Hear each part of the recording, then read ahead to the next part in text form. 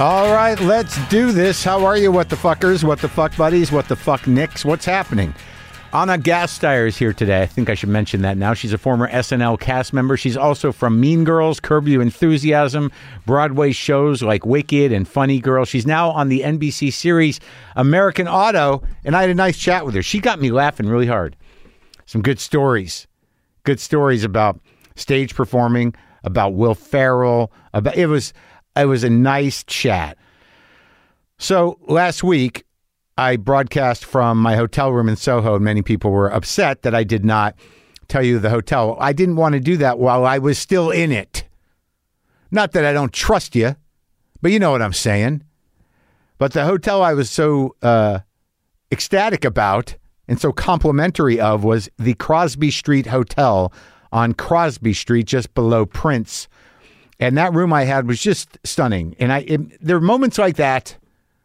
Like, I don't always appreciate why people have rooms they don't go into necessarily. But there's an aesthetic thing.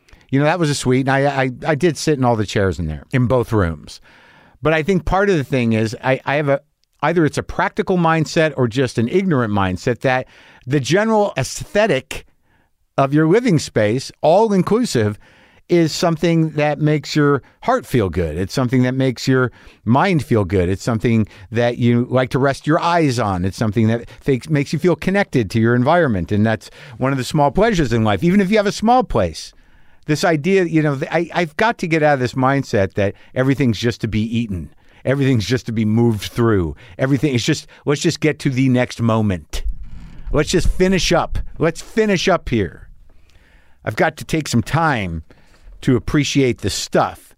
And sometimes when you're in a space where everything just comes together, I get this way in art galleries as well, or large gallery spaces like the Whitney or the Tate in London, where the space or the sense of space or the way it's set up or thought out is one of the great kind of uplifting things about being alive, is appreciating space.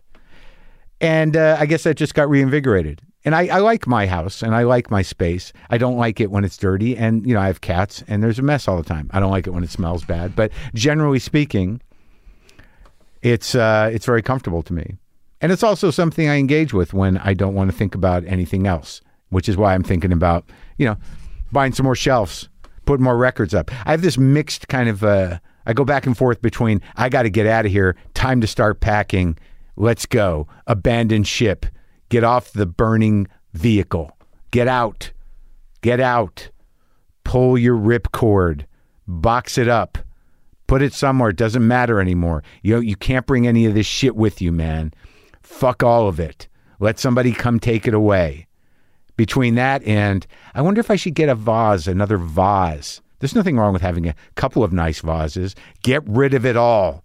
Burn it down. Give it away out front. I wonder if these window treatments are exactly the way I like them. Should I get some more wall art? Just fucking, you know, run, man. Run. Run far. Run hard. I had a good time in New York, as I told you. I enjoyed my hotel. I did a lot of promotional product for the Bad Guys movie. Got to hang out with Sam Rockwell and I'm not even sure if I'm pronouncing her. Zezzy? Is it Zezzy Bates? She's great. They're all great. It was nice to see everybody. And then I flew home on Thursday night because I had to go to San Diego the next day. And I was going to fly home that Friday morning and just like get home, get in my car and go.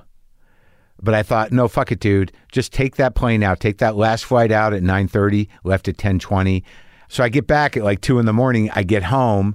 And I, of course, had decided for some reason when we took off at 10:40 New York time that I would just knock back a coffee, not just a coffee, airplane coffee, and watch a couple movies. The movie idea was fine. The coffee idea, not great. But I did watch The French Dispatch, and I think arguably, maybe not even arguably for me, that might be Wes Anderson's best movie. I think it might be his masterpiece. And I wasn't even going to watch it. And I've seen all of them. I think I've seen all of the Wes Anderson movies except for the Zazu one, except for the aquatic one. I'll get on it. No spoilers. But I just thought, the structure of the French Dispatch, the way he paid homage to all these different styles, European television, European hipster movies, magazine, writing, all of it, period pieces, stories. It all worked. It all came together. It was stunning, meticulous, as always, but just really a fucking masterpiece. That's my review of the French Dispatch. And everybody was awesome in it. Jeffrey Wright. Wow. What a fucking performance. Benicio was good. That girl was good. I don't know her name. I know her from another movie. Is she French?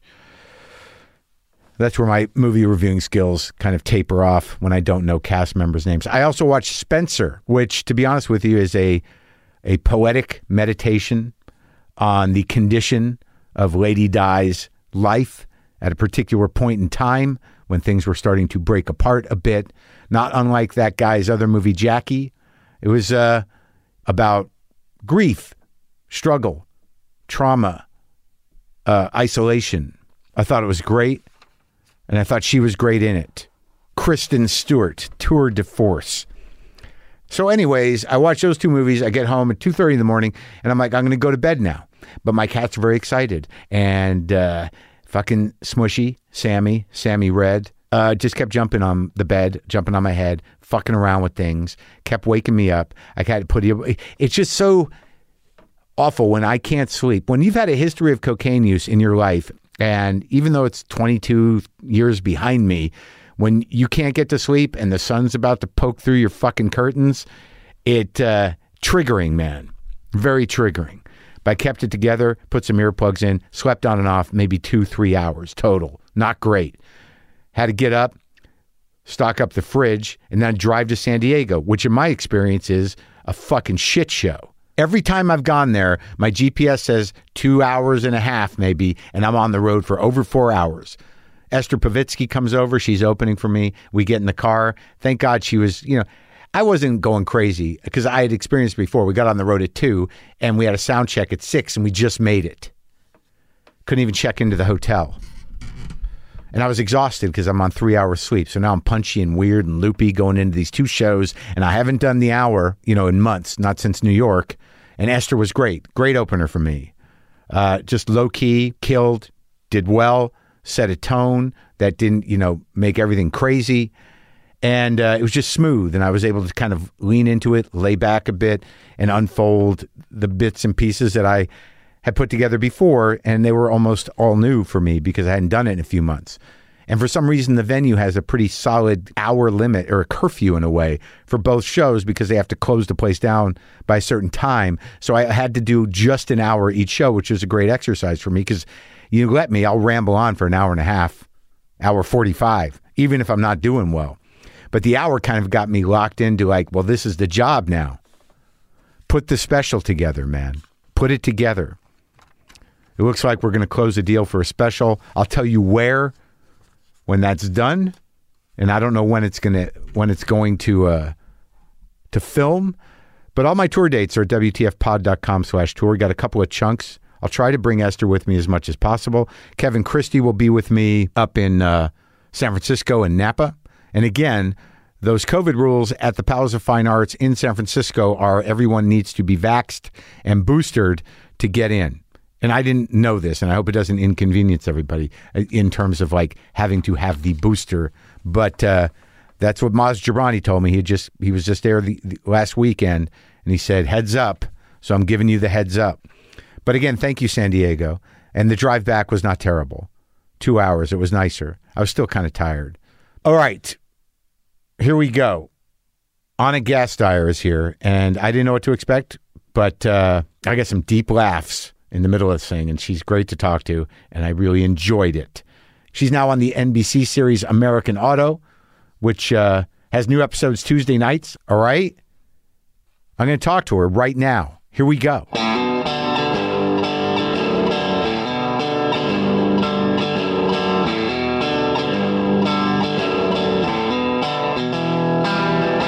Phil Gasteyer in Corrales, New Mexico? Yep. former 2-time mayor. So, but they've been there for a while, and he's a mayor twice. Yeah. So is that a hobby for him being a mayor? No. So so I grew up in. My parents are Midwestern people. Yeah. Who came to the big city to work in big government in D.C. So I grew up in D.C. In the big government, the big one. In the big one. Yeah. So he went from the one that's failing now. Right. He went. Yeah. The one that's barely hanging on. The crumbling one. Yeah. What did he do in big government? He did a few things. He started out he worked in Senator Al Ullman from Oregon's office. Yeah. He worked in campaign, and then he worked on the lobbying side because he was a lawyer. So he worked. Of course, you could say lobby back then. Nobody would be like Adam McKay's mob wouldn't come after you. Right. It wasn't associated with horrible things. Right. Yeah. I mean, it was probably, but anyway, whatever, it would seem like a justified. It wasn't associated with using the government as a money laundering operation. Exactly. Yeah. So first he worked for, it's two nefarious things if you mention them sort of in a row. One was I really think it might have been the corn syrup manufacturers. Oh, really? Because they did what? They lied about something? Well, no, I mean, just in terms of nutritional hindsight, the conversation is that the farm subsidies were influenced by the idea that we needed to find different uses for corn. Oh, right. And so we came up with corn syrup. And then gas. And then ethanol. high fructose corn syrup, which we then dumped into everything. And now we're just a bunch of diabetic fatzos. Yeah. So, and then he worked for savings and loans, and then the savings and loans imploded. Yeah, that was a big deal. I remember reading about it in the newspaper. Yeah, it was a big deal.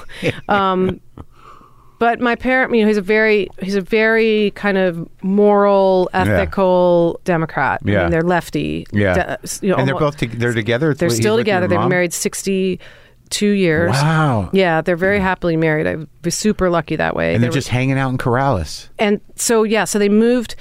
We owned, the point I would say about my dad and the savings and loans, we own the movie, and my parents they're mildly into pop culture, but nothing like other people. We own the movie It's a Wonderful Life growing up, not because of the magical tale of wistful recognition of things you might have not appreciated, but because it's the best representation of savings and loans in American cinema. Because of that scene when the building and loan goes under, when the stock market crashes, and then George has to explain that he can't give the money back because the money's in so-and-so's house, and that's how a building and loan works. So my dad loved that because it represented the best of the sort of savings and loan as a micro-lending institution, basically. Yeah. So he watched it regularly. So we would watch it every year. Yeah, just mostly for that scene. Anyway, so the savings and loans fell on their face, and it was a real bummer if you believed in the good part of them. And then so my dad was general counsel for the U.S. Savings and Loan League, and he sort of saw the writing on the wall that savings and loans were going to be a thing of yore, and retired at 59. And my mom had already moved out to Corrales.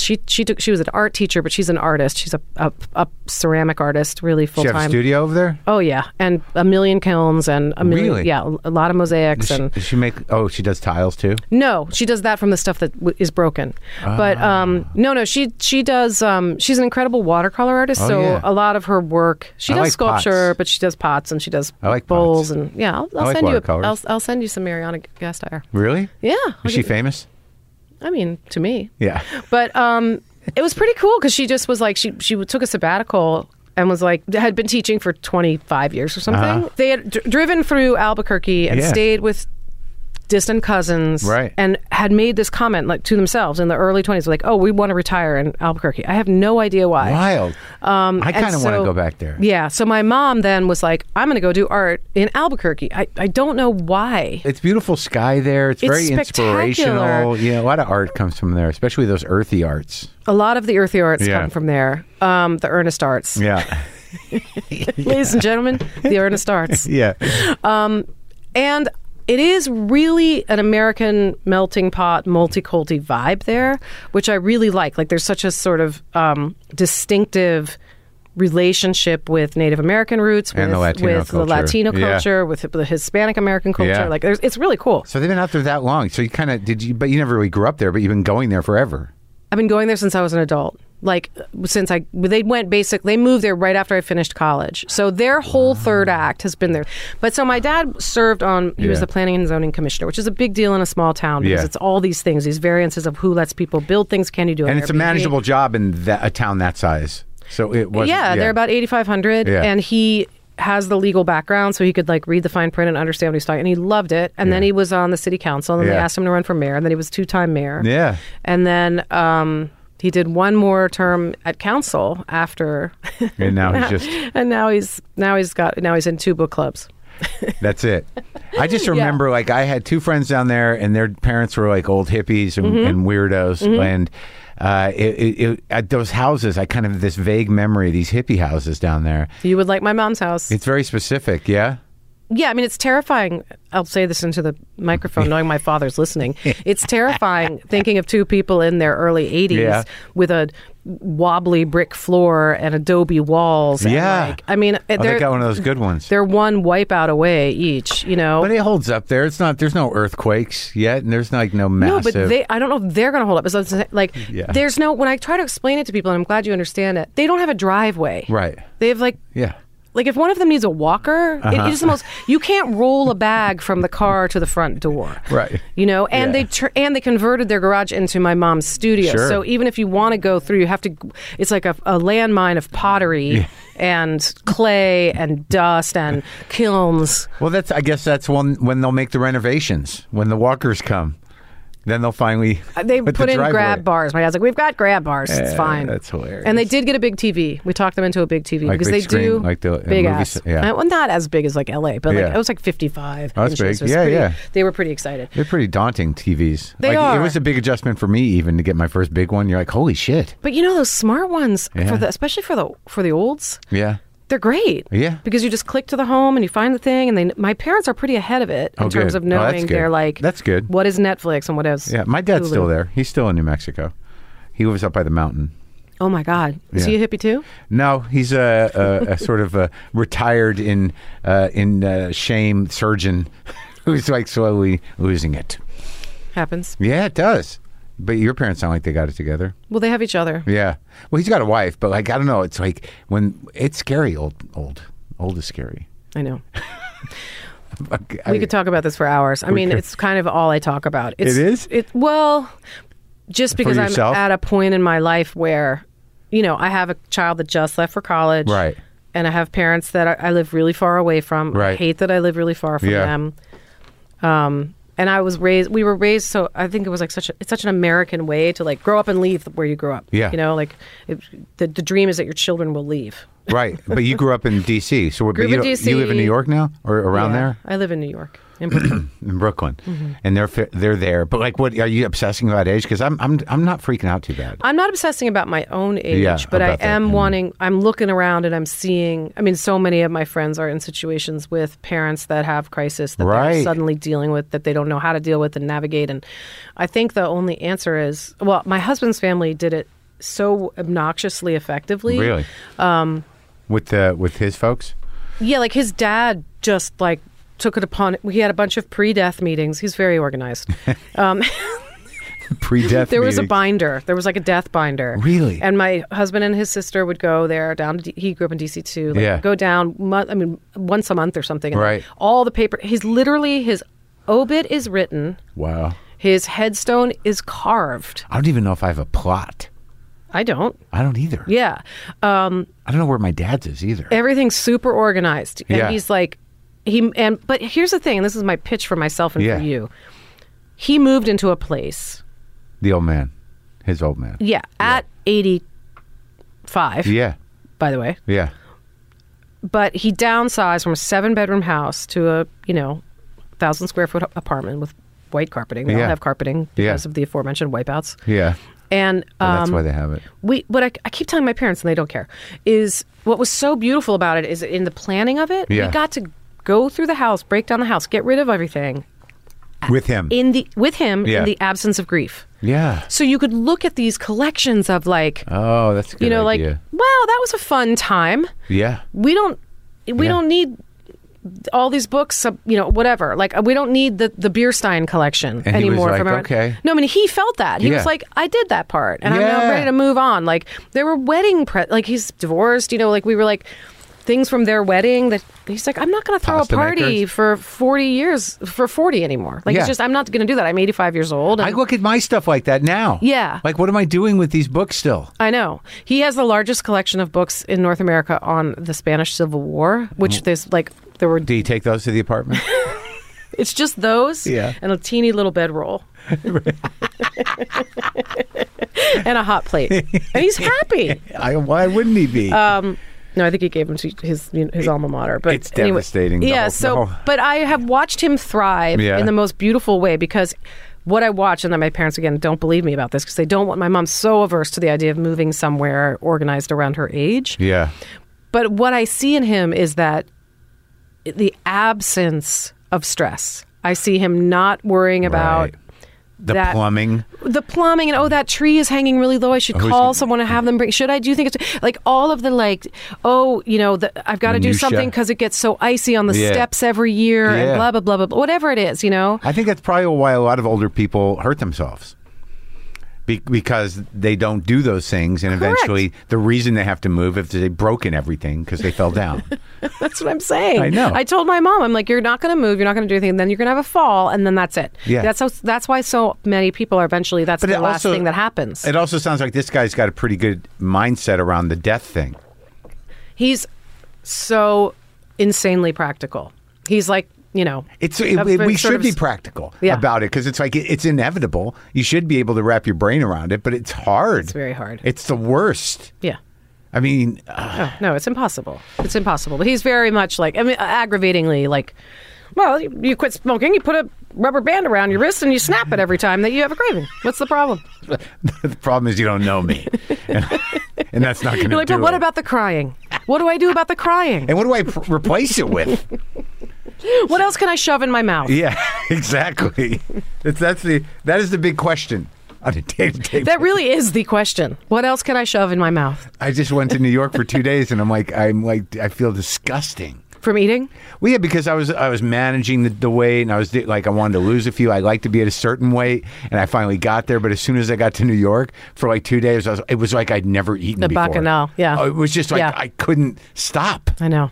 That happened. I always would compare myself. I always thought I was female and hormonal, but it's like a bear breaking into a camper. Yeah, it was crazy. Just and it felt violent, so good. Ripping shit out of the cabinets. Like, I don't care. Yeah, just eat it. Eat it. And I feel the shame while it's going in. Like, I'm enjoying it for maybe a second. It's simultaneous. Yeah, it's ruined by shame. I'm like, this is amazingly, I'm terrible. But so I always have the logic in a place like New York that I would be like, well, I'm walking it off. Yeah. You didn't work. It didn't work? No, yeah, but you're not really. I mean, I exercise. I know what is going to lose weight. Yeah, yeah. The 6 blocks. Yeah. With the 2 slices of pizza, not going to do it. Yeah, but weren't they good? They were good. They were good. Where do you get pizza?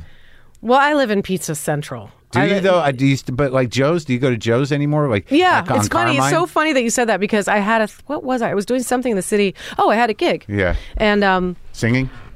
I wrote a Christmas album that I know. Listen to some of it. Sugar and Booze. Yeah. So speaking of putting things in your mouth, I did shows this Christmas, and my 13-year-old, who is literally growing 1.5 inches every day, he's almost 5'11" and he's 13. He's just like keeps growing. He's a little beanpole, and he was so hungry, and my husband's like, I'm taking him to Joe's on Carmine. Yes, 6. Yes, yeah. Old school. Oh, the best. NYU. Yeah. Was music always the thing? I'm such a weird. Well, it's starting to make more sense. I started as a musician, no doubt. When was this? I mean, the thing that when you were a kid? The thing I do well first was to sing. When you were like what? High school? Yeah, middle school. Do you have brothers and sisters? I do have an older brother. But he's not in show business? No, he's a professor. Of what? Sociology. Oh, nice. It's a good balance. Oh, sociology is a good one. It's like no math. He teaches at MSU, so he has like all of the basketball players. Interesting. Yeah, he's awesome. I love him. I like the whole idea. I just got a letter from a sociologist who said that he was using bits and pieces of my podcast. I believe it. In his classes, and he wanted to know if I had time. Maybe I'd talk to him about something. I don't remember. I got to look it up. Yeah, you should do that. That'd be nice. Is it? Yeah. He's in agricultural sociology, so he teaches at MSU, which is a farm school, really. Like agricultural sociology? Because his thing was he went to the Peace Corps, and he lived in West Africa for a long time. Then he lived in the Middle East, and his work is with basically water access in communities. Okay. So as a result, when he went into the study of sociology, it had to do with how groups align themselves around farming and water. That's interesting, I guess. I mean, I'm making a very general. It's more specific than that. I'm sure but it could be more specific, but I'm kind of grasping it. They're really helping the world. He and my sister-in-law. She's a law professor, and they're taking care of it. She is. Yeah, she's basically changing. Literally, her research is changing the conversation about jury selection and as race impacted by race in the death penalty. Oh, really? They're amazing. So I just make fart noises and ask if this is a good sound on my kazoo. I keep it light. But your heart's in the right place. I don't know. Is it? I don't know. It's very selfish. That's it, though, isn't it? But you want to think that you're doing things. I've been doing a joke on stage about we all know that the climate is like, we know it. Mm-hmm. And none of us are taking any sort of real position. Isn't that the don't look up premise? Well, kind of. But in the back of your head, you're sort of like, well, that Swedish teenager thing, she has it under She'll control. Get it. Yeah, She'll exactly. Do it. Greta's got it. Yeah, that Parkland kid will deal with the guns. There's nothing I can do that she's not doing. That's how I feel about the gun kid. Yeah. I don't want to get in her way. No, she's busy. She's got stuff to do. I mean, the worst part for comedians, too, is like, I guess I'll host your benefit. And then you're like, really? That's how you're going to contribute? And I have friends that are like, and then you bitch about that, by the way. You agree to do it, and then you're like, oh, fuck. Fuck, I have to do this benefit. They're going to be eating. I know. So awful. And I have had the thought, you're like, God, I wish I was so rich I could just write this check. Yeah, I don't know. I do give to charity. Yeah. Yeah. And I have specific ones I give to. And one of them is the... Are they all feline? One of them is. Yeah. One of them is the Carolina Tiger Rescue. You bet. They rescue big cats, and they just take care of them. I think that's awesome. From roadside attractions or idiots who buy tigers. Because you can just buy... I bet there are so many of those people in this country. I swear to God. You know, because before the red state, blue state thing really happened. Think ahead. They're just it's cute now. There's tons of that. There's tons of snakes like that, too. Yeah. Because before it was actually people who were storming the Capitol and not. Yeah. Before we were in people who own Democrats. Tigers. And we used to watch that show Doomsday Preppers because it was awesome. Yeah. But it was incredible. We had like a running tally of the number of people on Doomsday Preppers who sustained their habit through exotic animal breeding. Huh. It was an amazing percentage of those people who had a basement full of iguanas. Do you know what I think about that? For the after times. But have you ever thought, like, who the fuck wants to live? These people are like, we got to survive. It's like, I don't want to be around. I don't want to be part of the post-apocalyptic thing. Well, this is the problem with The Walking Dead. It really illustrated a lot of that to us. You mean we're never going to be able to avoid it because we're going to come back as zombies? No. Meaning it it took me an embarrassing number of episodes before I was like, oh, it's the people. That's who we have to be afraid of. Our neighbor. But I went to, I was on tour with Sugar and Booze with my Christmas record. Yeah. And what do you bring, a combo? You bring a little orchestra? How many people? I do 5 on the road, and we're at 8 in New York and LA. What's that like? So I can have a proper horn section. I have a really big singing voice. Yeah. Meaning, I don't know if it's good or bad, but it's big. Would you consider it cabaret?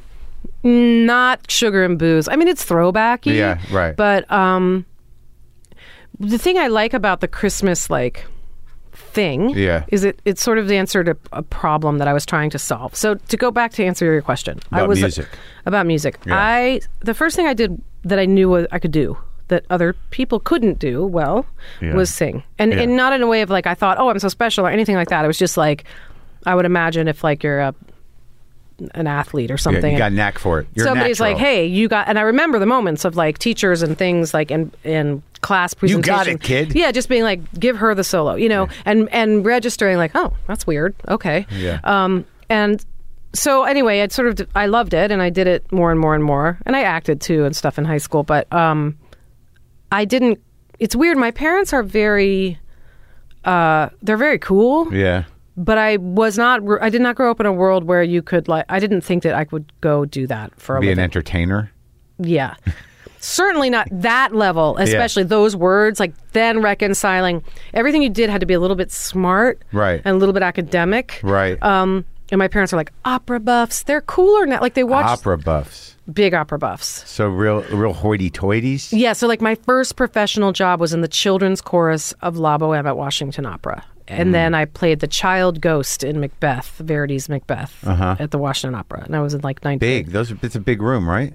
The Kennedy Center, Opera House. It's the Kennedy Center. It was an opera house, yeah. It's amazing. It was massive. It's so exciting when you're a kid and you're like the stage. Like I still think about it. Like I was just in San Diego at a little theater last night. That moment that one enters a stage is so wild. It's incredible. Yeah, I know. I did Wicked, the show. Did you do like in like when it was being put together? I did Wicked in Chicago. Okay, right. Well, at the beginning. It was the beginning. It was the third company. Oh. So I auditioned for Elphaba the beginning. Yeah. But it was right after 9/11. And I was still about to do Saturday Night, my 6th season. Yeah. And I was pregnant and I hadn't told anybody. So it was like not a great time to be preparing a giant belting number. Also, to be totally frank, I didn't know how to navigate that kind of singing yet. Because what I did was musical? Musical. Because I'd just been doing comedy singing at that point. It was the sit-down production in Chicago. So Chicago had never had its own original production in the Broadway world of a musical. Yeah. They since have had Hamilton and a couple other, but that's it. So usually just tour shows, like coming through and leaving. So it was really cool because it was like a proper production. Yeah. And we did it for a very long time. And then I went and did it on Broadway. Anyway, I had done 1 million performances. And all you think about when you are singing like that every day is sleep. Because it's the only thing, like it's just the most instrumental piece of getting your voice where it needs to be in the morning. And healthy. Yeah. So at one point, the doctor gave me Ambien, which I can't believe is legal. I literally can't. There's no time at which you bring up Ambien with anyone that they don't have the most horrifying story you've ever heard. Like right up there. Going shopping naked. Yeah, literally somebody said, my business manager murdered her husband on Ambien. Like literally just people like drop that kind of thing as though it's casually. And you're like, why? How is this legal? I don't understand. Like the COVID vaccine took that long to clear and everyone still takes Ambien. Anyway, I took Ambien. Yeah. And it does knock you out. Yeah. Shopping naked. 8 hours of sleep, whatever. And I started to drop out. Like my brain was losing lines. They would come back. Yeah. But I ran on stage, my 955th performance. And the thing about Wicked is like, so she's an outsider when she first enters, and it's all these kids at Shiz University, and they're on the other side of stage. It's like supposed to be, and they're all staring at me, and it was like an hour. It was just an hour where I fell down into the well with baby Jessica. Yeah, I was down. I couldn't. It was like, it was slow motion, like when you can feel your neural pathways going like. It was like that. Yeah. And I remember staring at them and them looking at me like enough of the beat passes. Yeah. And then the adrenaline, the sweat, the cortisol, the hot flush. Yeah.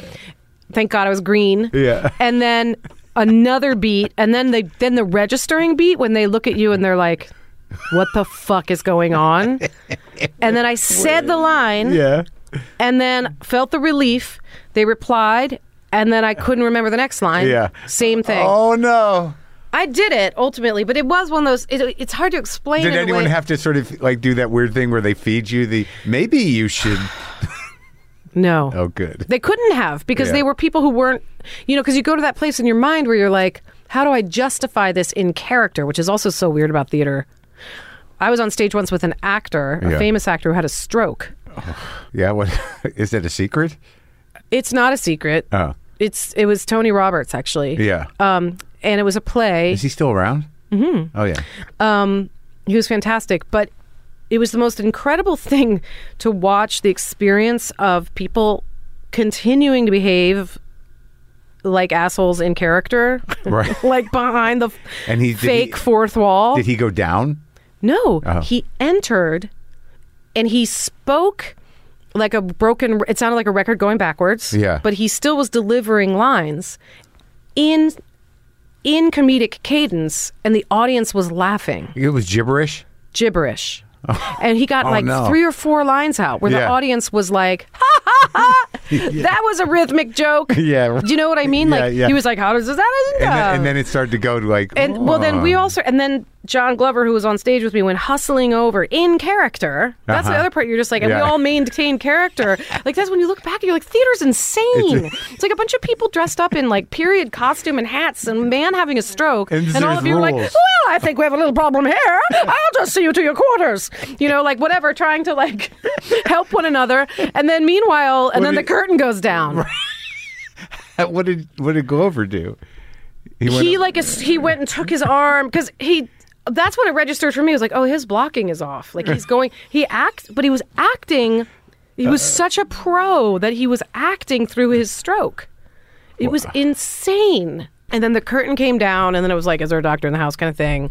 And then absolutely everybody fulfilled their, like, showed why they were cast. Yeah. Yeah, like the like the ingenue started crying right away, and like the old diva. It was this play called The Royal Family, which was written about the Barrymores. It was a parody that Kaufman wrote. And literally, the old diva was like, I'm feeling a little peaked. You know, it was just everybody was having like their moment. It was amazing. That was the show backstage. Mm-hmm. It was incredible. And then he was back on stage within like a week and a half. Oh, so it wasn't a big one. No. It was good. It was good. It's so funny because when you think back on it, the stakes are not that high. Like, in a sense... That's what I'm saying. You can just be like, can we stop the show? It's like, sorry, guys. Yeah, like the half a house of old people. I forgot my lines. Why not? I know it was only $350. Oh, well, that's a bit much. Yeah, I guess that would mean, you got to struggle it out. Here's my other weird showbiz story that this isn't even like, but I did another musical on Broadway, this show of the Three Penny Opera, which everyone's done in college and high school. So everybody... I don't even know it. I had to ask Tony Kushner the other day to explain to me what Brechtian was. Well, it's a bummer. It's really, in my opinion, should just be studied and not done. But that's a very... Yeah. Now I'm going to get canceled. Yeah, by Tony Kushner. Those Brecht people are going to come for my ass. The Brechtians are brutal. No, they're rough. They used to be a little... Yeah. You're never going to be able to do off Broadway again. Or college production. Yeah, ever. I will be asked to leave. Yeah. We're going to ask you to leave. I'm going to have to ask you to leave. Anyway, so we did this production, and it was like, it just was a misfire. Like they were trying to be sort of edgy on Broadway, which is always a tricky thing because people are paying so much money. That's always the one they do, though, isn't it? Three Penny Opera? Always. Because everybody did it in college. And there's music in that, right? Yeah, it's Kurt Weill. It's like the peak snob factor. Mac the Knife is in it. Mac the Knife, yes. yeah. Okay. So, and it's brilliant. Again, though, I think I would rather read it. Or listen to it. Or study it. This is why this man was important a long time ago. Yes. Yeah. And the whole, I'm sure, as your good friend Tony Kushner explained, like the breaking of the wall and sort of all of the like the aggression, and there was so much of it was about things that we're worried about now, right? It was about fascism. Yeah. But the director was not really interested on that side of it. He didn't really want to focus on that. And so it was just a very sort of aggressively fancy downtown, uptown production, which kind of was a misfire. They were like drag queens and whatever, things that people are like, that's quote unquote edgy. And that's fine, whatever. He was trying his own vision. Sure. But they did this thing with, I have a giant voice, as I mentioned. Yeah. It's just loud. And they amplified everybody in this kind of caustic way. Is that part of the art? It's part of the art. Yeah. Exactly. Exactly. And it was kind of abrasive, and Ben Brantley said something kind of like Anna Gasteyer sings with the sound of 1,000 trumpets. It's like something, not sure if it was a compliment, that's what critics do. Yeah. I think that's good. Don't you? Is that good? Trumpets are, people like trumpets. Yeah, a lot of trumpets. They do announce stuff. So just like debilitating conundrum. They're like, no, I think it is good. I think how could that be bad? Except for my dad, who was like, you are loud. So anyway, the week we were about to close, and it definitely was one of those shows that just didn't, for me, was not a happy, fun experience. Like the closing notice goes up and people are crying and stuff, and the whole time I'm like, yes, like by myself in my room.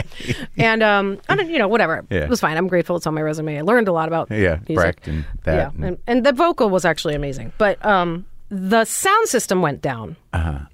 The like 4 performances before the end. And this is going to make you feel really smart. Yeah. The sound system went down, and there was a long wait. It was like 12 minutes with the curtain. And then finally the announcement came up saying, ladies and gentlemen, the sound system has gone down. We will have to, you can stay and see the show without amplification. Yeah. Which in the year, whatever that was, is sort of unheard of. Everything on Broadway is hyper mic'd. Yeah. Everybody's like fed through the mixer. And they're like, they said, they were like, you'll have the opportunity to hear these songs without amplification. Like the way they were written. Yeah, and Studio 54, which is a former opera house, like, it was kind of amazing. And the audience went crazy. There, and like 12 people left and got their money back. They were like, you can have your money back if you want. Anyway, it ended up being, first of all, just a mind-blowingly fantastic performance because it was stripped so much of the artifice of fake sound. Yeah. We had to like stand off stage and like do crash boxes and crowd noises, and because all the sound effects were out. That's too. Great. And then even things like, the announcements for you come for the stage, like it's your entrance from the stage manager. Like if you're up on the 3rd floor, we all had to be really present. And it ended up being so accidentally Brechtian, where everybody was so aware of the architecture of the theater of it, that it was like one of the best nights in the theater that I've had. It was wild. That's great. Why wasn't Ben Brantley at that one? Well, and he would have found that I also sing like a trumpeter without amplification. Not 1,000 though, just 500. Yeah, exactly. So going back to the music, so when you graduated, college? So I went to Northwestern as a voice major. I got in as a singer. Were you doing comedy too? So I got in as a voice major. Earnest, the most earnest bunch of humans you've ever met in your life. I can't imagine. It was stultifying. And there was a moment where there was a man who came in to teach overtones in an ethnomusicology class. It's not funny. I don't know why. I don't even know what it means. Anyway, an overtone is a thing that's when you hit one note and another note resonates above it. Okay. So this man had studied overtones in Tibet, and he just started chanting? Like out of nowhere, and he didn't have like a discursive style, so he just would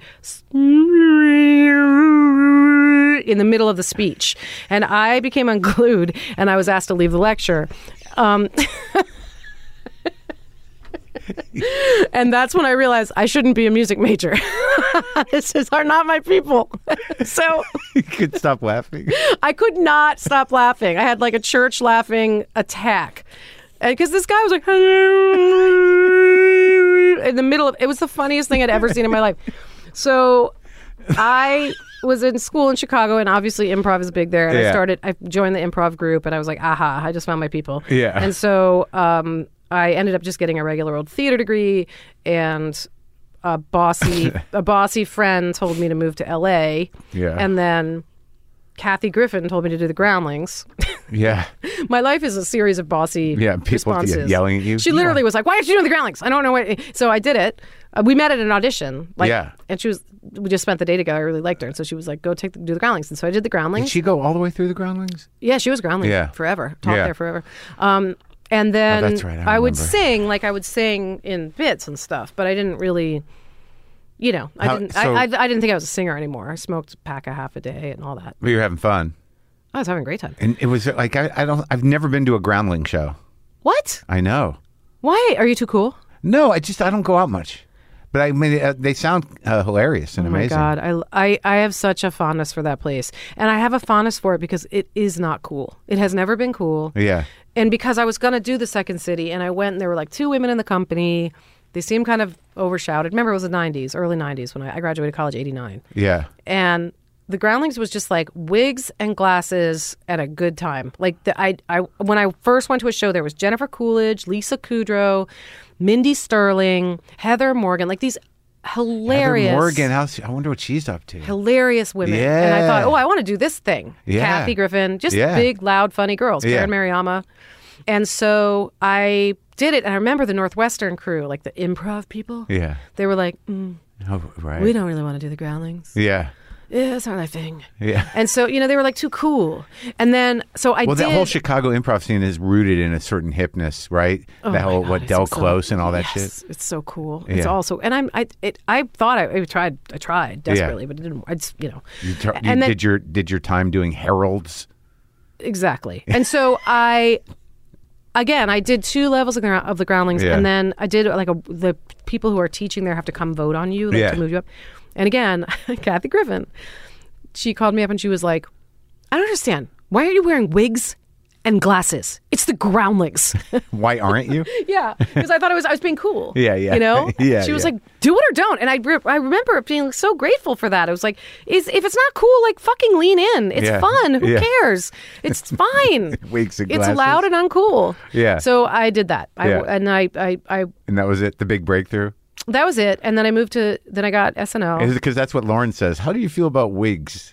Like, he's asked men that. I've known 2 men I've interviewed. Really? Where he's asked them about wigs. It's funny because he has really strong opinions about wigs. Like, his eye for wig detail is excellent. It is. Where he'll be, and funnily enough, like, there's, I love SNL. Yeah. My favorite thing about SNL, like, I look back on it, is there's so much righteous indignation there in costume. Yeah. So there's always somebody like crying in a polar bear outfit, or like, you know what I mean? There's so much like ridiculous. And I remember Will, when we did these middle school music teachers that sang together, and Will Ferrell, we wrote with Paula Pell. Yeah. And we decided very early on in the writing that he had a bald pate and a full a full beard and mustache. Yeah. But that he was fully bald, but with full frontal facial hair.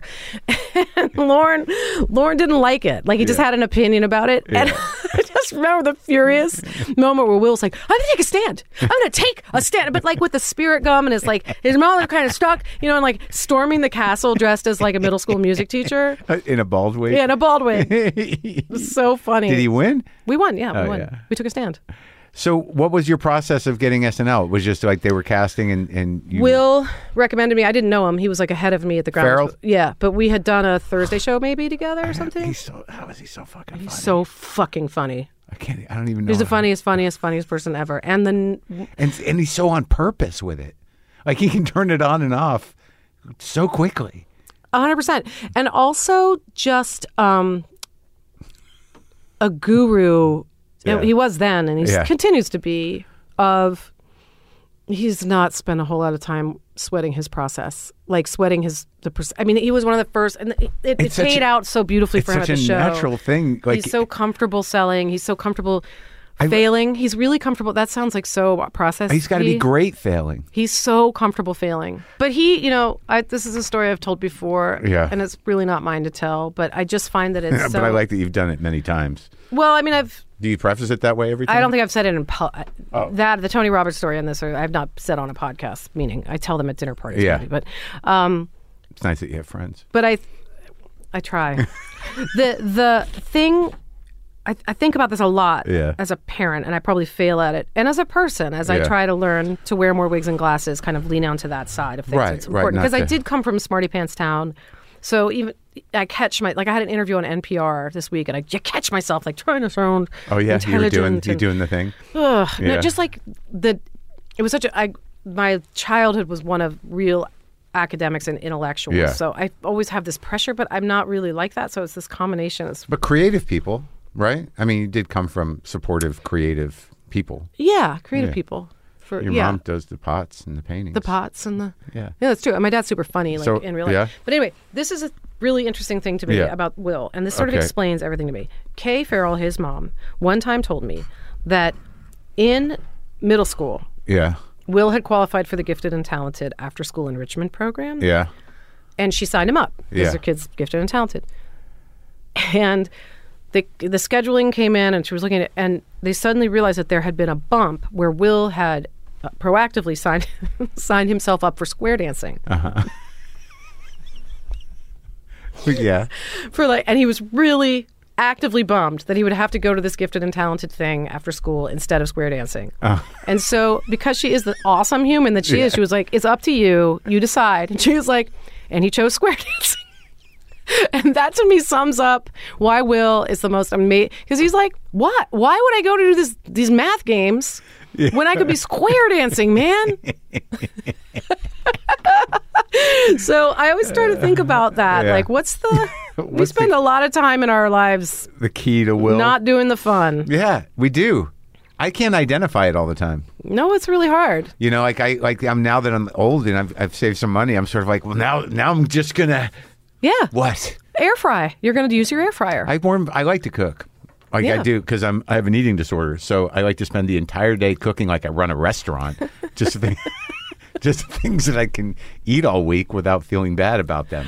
I like that. Yeah, that's healthy. You have a good mindful relationship with food. I do not. But cooking is very mindful. Right, but I just need things like, what if I just need to compulsively stuff my face? Oh, I see. So you're like, how many Brussels can I eat without vomiting?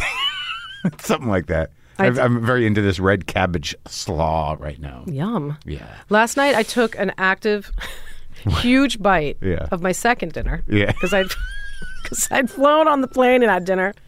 And then I had another dinner after I landed, because it landed. You got to eat something. I wasn't hungry at all. Charlie, my husband, was meeting us at our hotel. You're eating the second dinner not hungry. Not at all. Not remotely hungry.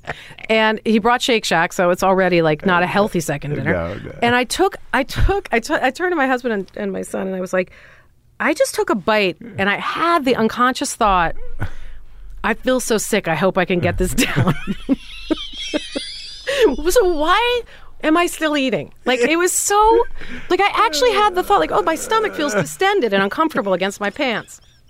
But I got to get this down. But if I do this right, I can get the rest of this burger in. So it starts by identifying.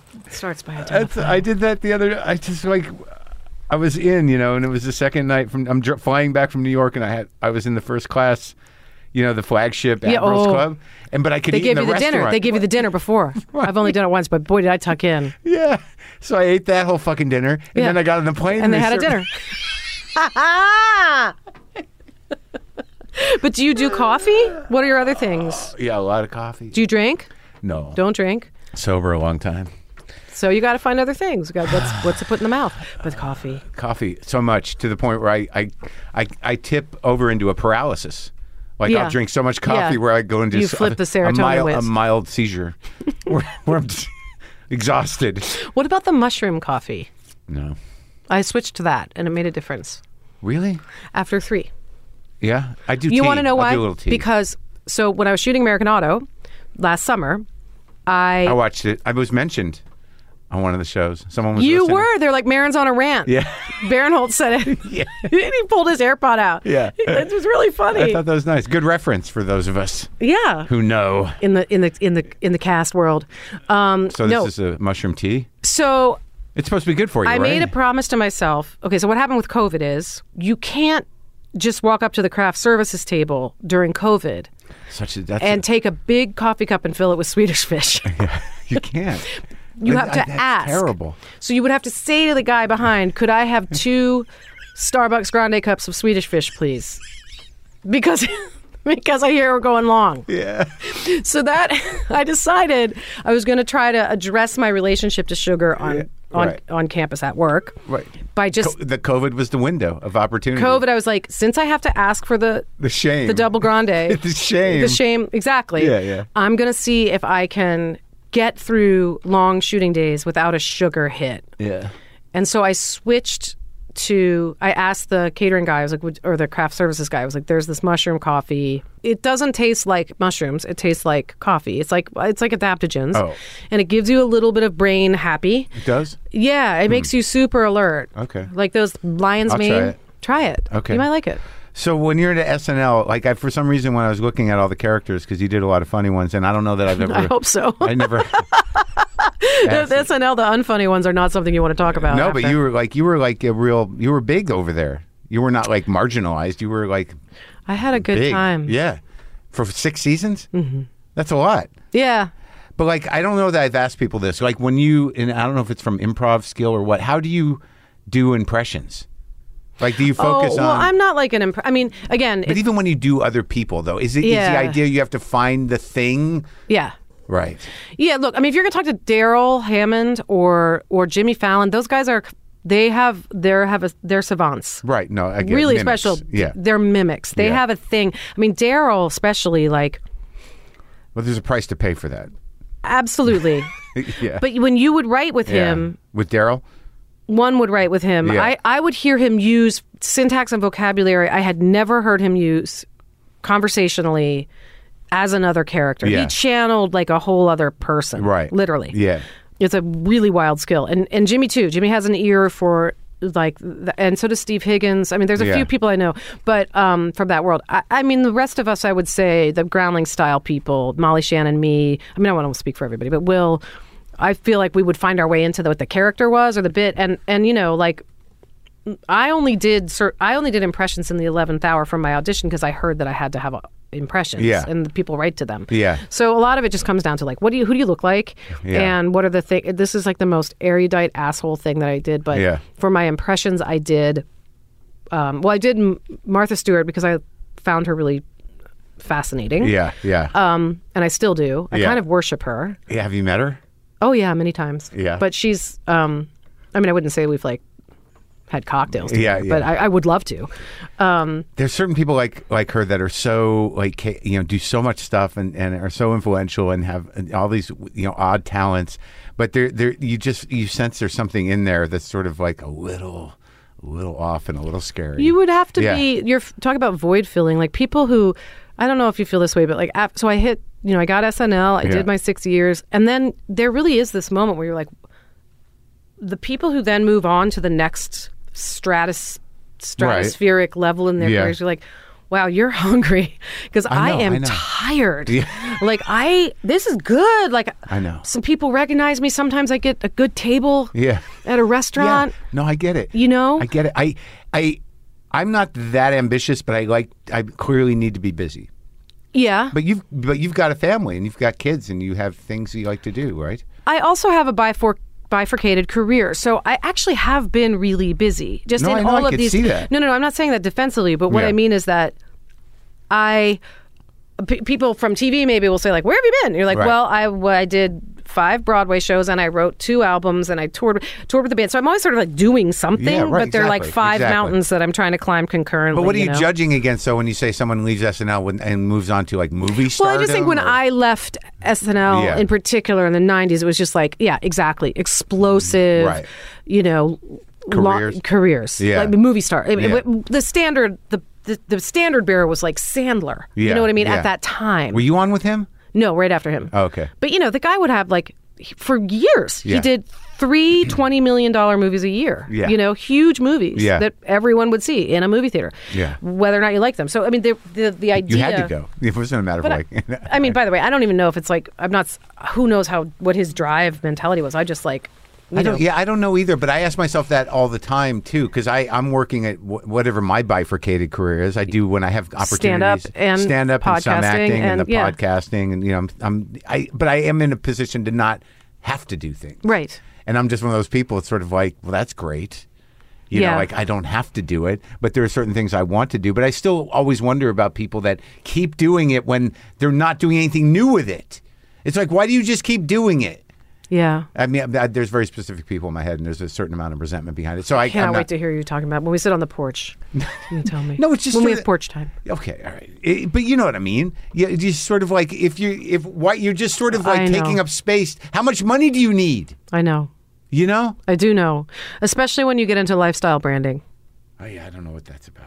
I mean, I would very much love to see a Marc Maron line at Walmart. I'm not going to lie. I wish I could do that, but like, what? I'm not going to invent anything. I'm not going to hire a team to create. What am I going to create? But they don't invent anything either. That's what's sort of amazing. The number of people out there that are like, oh, my jewelry line and my makeup line and my thingamay line and my blah, blah, blah line and my hair product. And there's nothing new. They're not reinventing the wheel. They just put their name on it.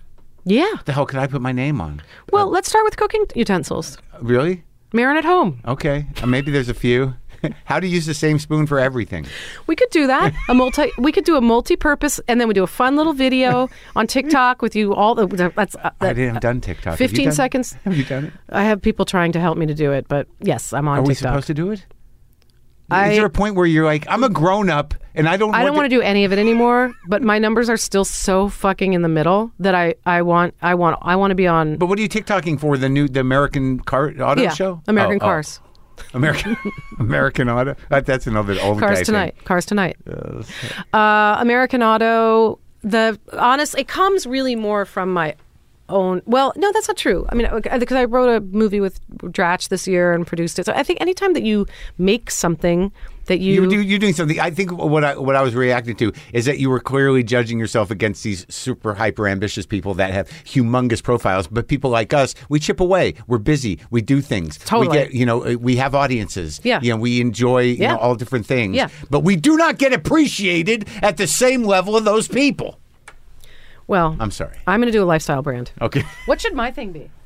Something maybe musical. Maybe you should do a line of harmonicas. No, but children's musical instruments. That's not xylophones. Bad. It's funny things. because in my show, my sidekick band leader plays a glockenspiel that I bought him on Amazon. Right, that kind of stuff. It's Amazon's choice. I think kids stuff is good. You like that stuff? I do actually. I've never seen that. Are you sponsored by Bronner's? Not at all, but we have a relationship with Bronner's, and we helped them with a book pitch, and they sent me. I have like literally 100. That's nice. Bottles of that. I do. I love that peppermint. I think I have a lavender one too. That's a pick me up right there. Yeah, sure. Peppermint's good for a minute. I mean, it's not going to carry until you through. sag again. So, all right. So your relationship with Lauren was always good. Yeah, I would say you're like one of the. You had fun, and you have nothing but warm memories.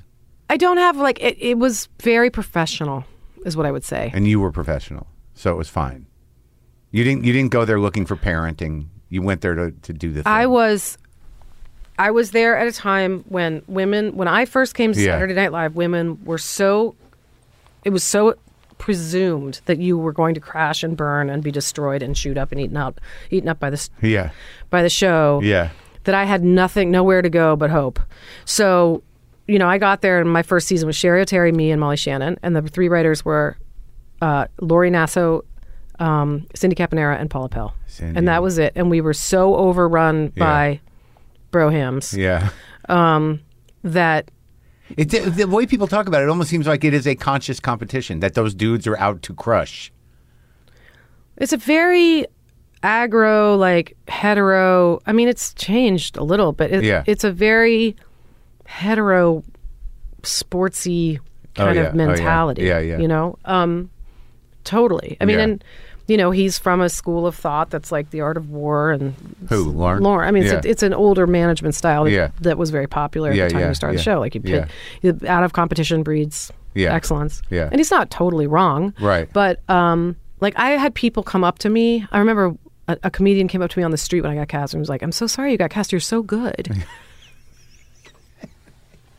Like the assumption. Right, yeah. So I would not have. My point is, a lot of women have crashed and burned on there. That was the assumption. Despite their amazing talent. I was right after like Janine Garofalo and Keitlinger and like really talented women had come through.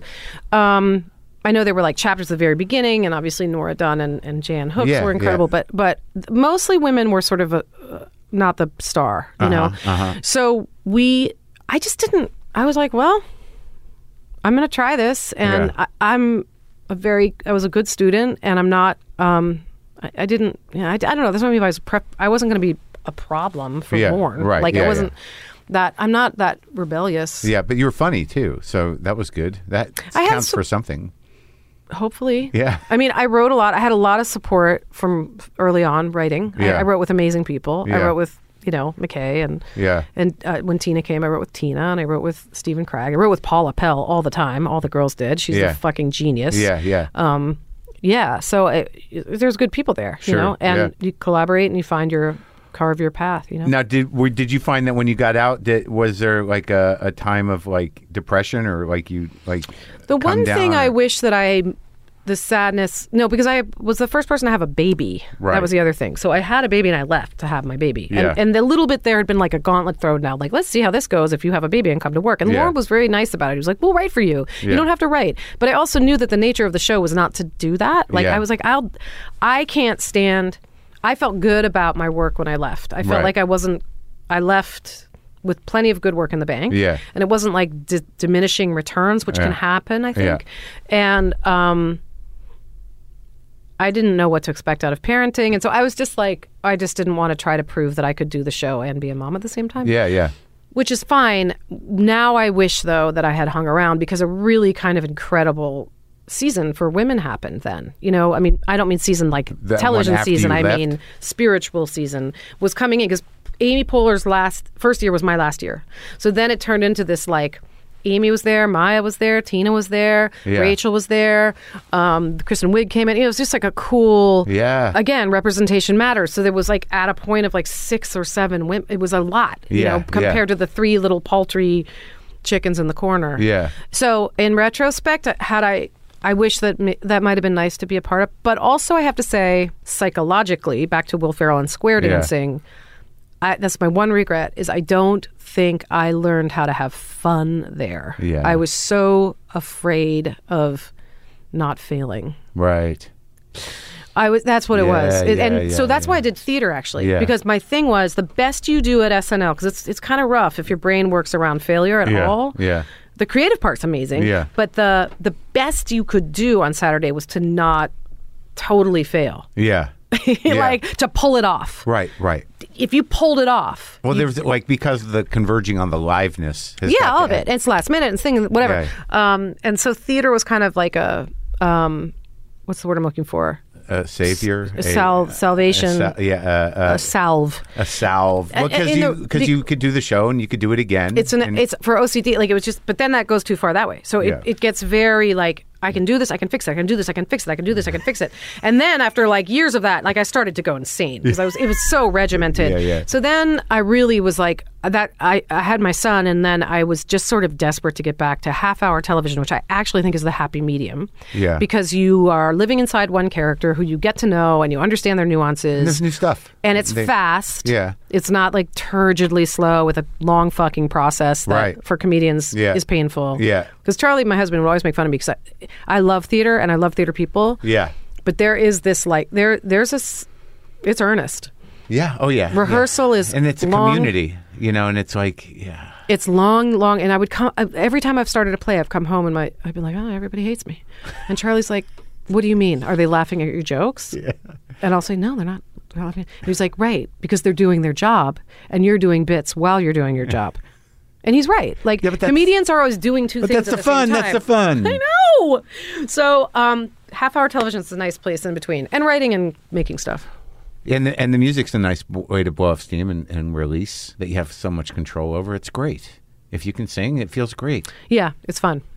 But this new show, American Auto. It's sort of a nice approach to that odd fish out of water corporate person. Like, it's like there's something very funny about that character. Oh, thanks. And also the setup of it. To have that much power and just to be thrown on to a major corporation. Well, and don't you know people? Thank you for saying that. I mean, I think, and also it comes from, there really is a school of management that's like, my job isn't to know how to make cars. Yeah. It's how to sell cars. You know, like that's where her attitude is. She's from big pharma. Yeah. She's got big swagger. But it's so funny because it's like, you know, in any other discussion about that person, it'd be a villain. Just a horrible fucking... So, like, the fact that you've got to bring, you know, charm and humor and kind of this kind of goofiness to someone who's like, I was a big pharma and, you know, I was successful. I guess. Well, yeah, it's kind of an interesting take on something we usually associate with just horrible people. That's really interesting. No one said that yet. Oh, really? Well, it's funny because I'm thinking about workplace comedies. I'm thinking about, like, Michael Scott, and I'm thinking about how he's a terrible person. Michael Scott's a terrible person. Yeah. But again, because it's Carell and because it's dudes, I don't know. Like, I feel like guys have been afforded that a lot, but even the original Office, when you watch Gervais do whatever the fuck that was that he was doing, like horrible. What is it? Yeah, I know, but but beyond cringe into this other zone. I know. So likable because you find yourself. You feel bad for him. You feel bad for him. That one episode where he does that dance. Yeah, it's over, and not knowing all the. I think Justin Spitzer, who writes American Auto, the creator, I think he does this really well, writing situations wherein people are like fumfering and bullshitting what they don't know. Yeah, and it's so common in the workplace because world. You can talk in the jargon. There's people that just do that talk. I can't even tell you how many. It's unbelievable. Because Rachel and I wrote a movie, and so I had to do a lot more sort of, as a producer, grown-up stuff where I would talk to actual... Movie? We wrote this Christmas movie called A Clusterfunk Christmas that we did last year. Yeah. It was a parody of those cheesy Hallmark movies. Oh, yeah. Anyway, super fun. But a lot of sweaters? A lot of sweaters. A lot of Henleys, too. A lot of men's Henleys. Anyway... It was amazing. We would get letters from or emails about things that would be 100% jargon, where I would not understand. I would have to like decipher it, like a code. All they're doing is they're sending out dispatches to displace blame if the shit hits the fan. Absolutely right. That's the entire equation of that bullshit. Absolutely right. We sent them an email kind of discussing that. Yeah, totally. Well, it's not on us. We covered it. Yeah, we sent them an incomprehensible bunch of bullshit. We're going to circle back and we'll touch base around that later. Yeah. It's amazing. We're not going to kick this down the road. We told them we're in the paint with you. What? Yeah. Insane. It is. Anyway. But you like doing it. I like ensemble stuff. I like working with other people. I like the energy of lots of... It's funny, too, because this show and the show I did right before this had... Which one was that? There's this show called People of Earth that was about abduction survivors. It was a support group. So we had these like epic scenes with all 10 of us. I ran the support group. Yeah. And it was like, in both situations, the showrunner's like, I know these days are really long in the conference room. I'm always like, but that's a whole, like, to me, that's my favorite part. Because we do bits. Yeah. We fuck around. You get to know and you don't have that like, all day with one other actor going to the chairs. It's like 10 other, but no one ever fights. Right. It's nice. Yeah, I like the energy. You're part of a group. Yeah, exactly. Yeah. Well, good. I'm glad you're happy and working, and you still seem to be in touch with and friends with a lot of the people from the old days. Yes. That's nice. I try to be. Well, I know a lot of people you talk to. Like, it really was heartbreaking to me. It took me about 1,000 episodes of the show to realize that people really don't hang out with each other after the movie's over. And then when I did some acting, like, you don't talk to those people really. I feel like you really get a show, maybe. Yeah, but who you're really friends with. Yeah, I would say SNL's different. And it is. Well, you feel like you've been through something traumatic together. There's trauma bonding for sure. Yeah. There's also just like mutant bonding. And to his immense sort of probably accidental credit. I mean, Lorne is very loyal, and he stayed at the same place all this time. So he considers everybody who comes through this like he has this tribal, and for years you can rail against it in therapy, whatever. Like you're in the fucking mafia. Like you're not allowed out. So So once you kind of surrender to that idea, it's actually kind of great. Because the resources are extraordinary. Like it's literally one of those therapy things. Like, you mean you can go eat over at 30 Rock and stuff? No, meaning like, I mean, it took me a long time. I guess I should just speak for myself. I don't know what anyone else feels there because everybody's so unique. But realizing, like, I went through my phase of like, I don't want anything to do with the show. I don't want to talk about the show. I don't want to. Why do people always want to talk about the show? Why do they always want to interview about the show? And then eventually, you being like, oh well, but if I need help, I don't know, directing my first music video. Oh, I'm going to call Jorma Taccone, and he'll do it, and we'll do an amazing music video that we know organically. The skill set is so fast and so like, oh, I got My Neighbor's Baby. We use My Neighbor's Baby, like just the sort of like crazy speed with which we get it done, and the sort of elation of making something quickly, ridiculous and fun, and definitely like writing the movie with Rachel. Just like the immediacy with which you're like the sensibility, the shorthand. Did you know Hal Wilner? Oh, very well. That's so sad. Oh, horrible. Yeah. Like everybody, like I didn't know him, but he seemed like an amazing music person. He was just an amazing everything person. Just like and all those people who walk through that space in this own sense. Also, it's just full of, frankly, truly anomalous weirdos that Lorne's given a home and made space for. Yeah. And that's nice. Nice way to look and at their it. skill set is utterly anachronistic. Like, there's no point. Like, if you go to SNL, you see a lot of the cameramen. Yeah. They come from live TV. Like, there's pictures of them with old Norelco cameras. Like, they all shoot the Macy's parade and the Super Bowl. I interviewed Lorne, and it really, at the end of the day, he's a guy that he produces a television show, and that's his job. And that's how he sees himself. It's like, I'm here. This is my building. This is my office. Yeah. And I've worked here for 1,000,000 years. Yeah. Like outside of being a billionaire and a genius, he sees himself on a practical level as a utilitarian kind of. I'm a TV producer. Yeah, that show has grounded his life too. His routine and all that. He's a very routine person. Exactly. Yeah. But it's wandering those halls forever. And it made me look at him totally differently. It made me look at. I used to think he's like, oh, this all powerful thing. And it's like, no, he's just this guy. Yeah. That's wandering these halls for 40, 50 years, however long it's been. Almost 50. It's amazing. But I get it. So like once you're in, you have relationships with all these different people. Yeah, it's just the amazing. I mean, not that you're friends with everybody, but there is. I actually the first time I met Sandler, I had just left the show, and we sat down.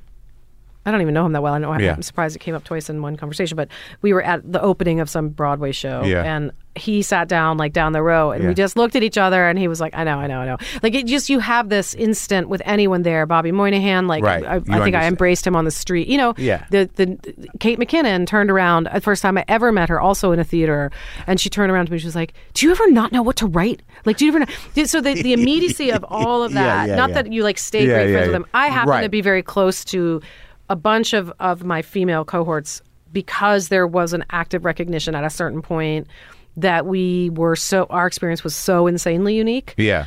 Especially the women who followed me, that we share kind of almost a support group. But sure. Who's in that group? That's a lot of the Betty White gang. That's Rachel and Poehler and Tina and Paula and Emily Spivey and the Wine Country Girls. And that kind of just emerged out of like, again, because of Lauren would have all of these reunions and sort of the shared like Amaya too. It's nice. Yeah. It's like this it's almost like a school. That's exactly what it's like. Yeah. Or an army troop. Or, people have those. Yeah. I don't know that I've really quite heard it put that way, but I like it. All right, so what are you gonna do now? Where do you go? What, after American Auto or Life? Life. What are you you're in LA for what? You're going to the Super Bowl? We're going to the Super Bowl. For NBC? Yes, my overlords invited us. Are they? It's awesome. The swag is making me laugh so hard. Really? Do you like football? Not really. Yeah. I love I do have like an enthusiasm for like the Super Bowl of each thing in life. And I feel like Charlie and my husband and I have been lucky to get to do like, because of the Three Penny Opera, like I presented at the Tonys, and I feel like we got to go to the SNL 40th, and we've been to. He's an advertising. We go to Cannes, has this advertising explosion like every year that's like. You go to Cannes. We've gone to Cannes for the Montreal Comedy Festival. Like I love these things that are like the creme de la creme of the thing, and you can just be there and eat some stuff. And they're all the same. They have like the hospitality suite, and a bunch of parties, and the specific crowd that does it every year fascinates me. So it was so funny arriving NBC, like they invited us out, and we're being arranged for through all of the other like advertisers and stuff that are going. Yeah. Because I think most people are in LA already. Anyway, so they happened to bestow upon us the swag bag for the advertisers, and it's like these douchey wraparound glasses, like like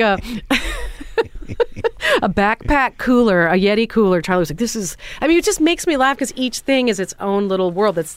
We saw a bunch of guys in the hospitality suite with their Yeti backpack coolers, like heading out to golf. I'm like, I don't understand what's happening. It's another world. I love it. So I wish I could show you randomly. What? It's also one of the things I love about American Auto.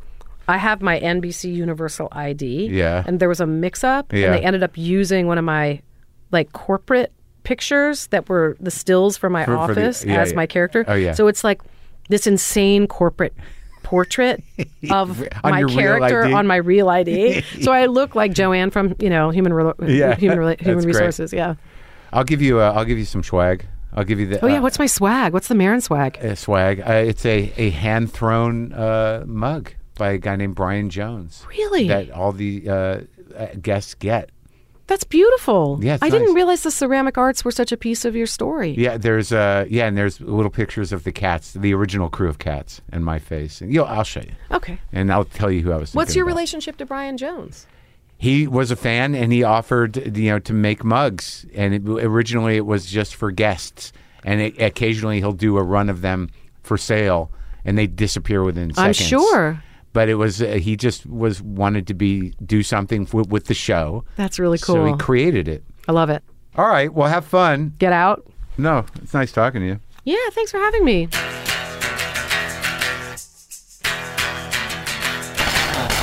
That was Anna Gasteyer. Yes. Great talk, right? The show American Auto is on NBC. Look for it on your NBC affiliate. Do you still say that? Look for it on your thing. Stream it. Do whatever you got to do. All right? It's on Tuesday nights. It's also streaming on Peacock. Now I'm going to do a long guitar thing. I kind of got into it. It's crunchy.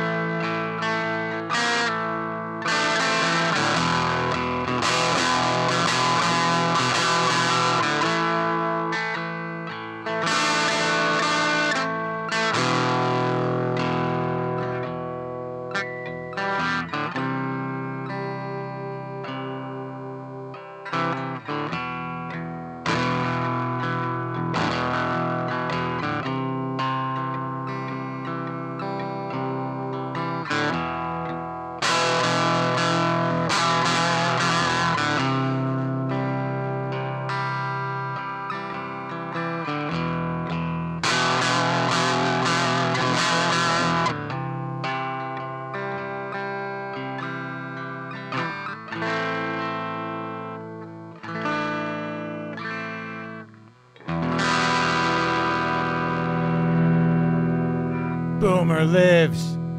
Monkey and LaFonda. Cat angels everywhere.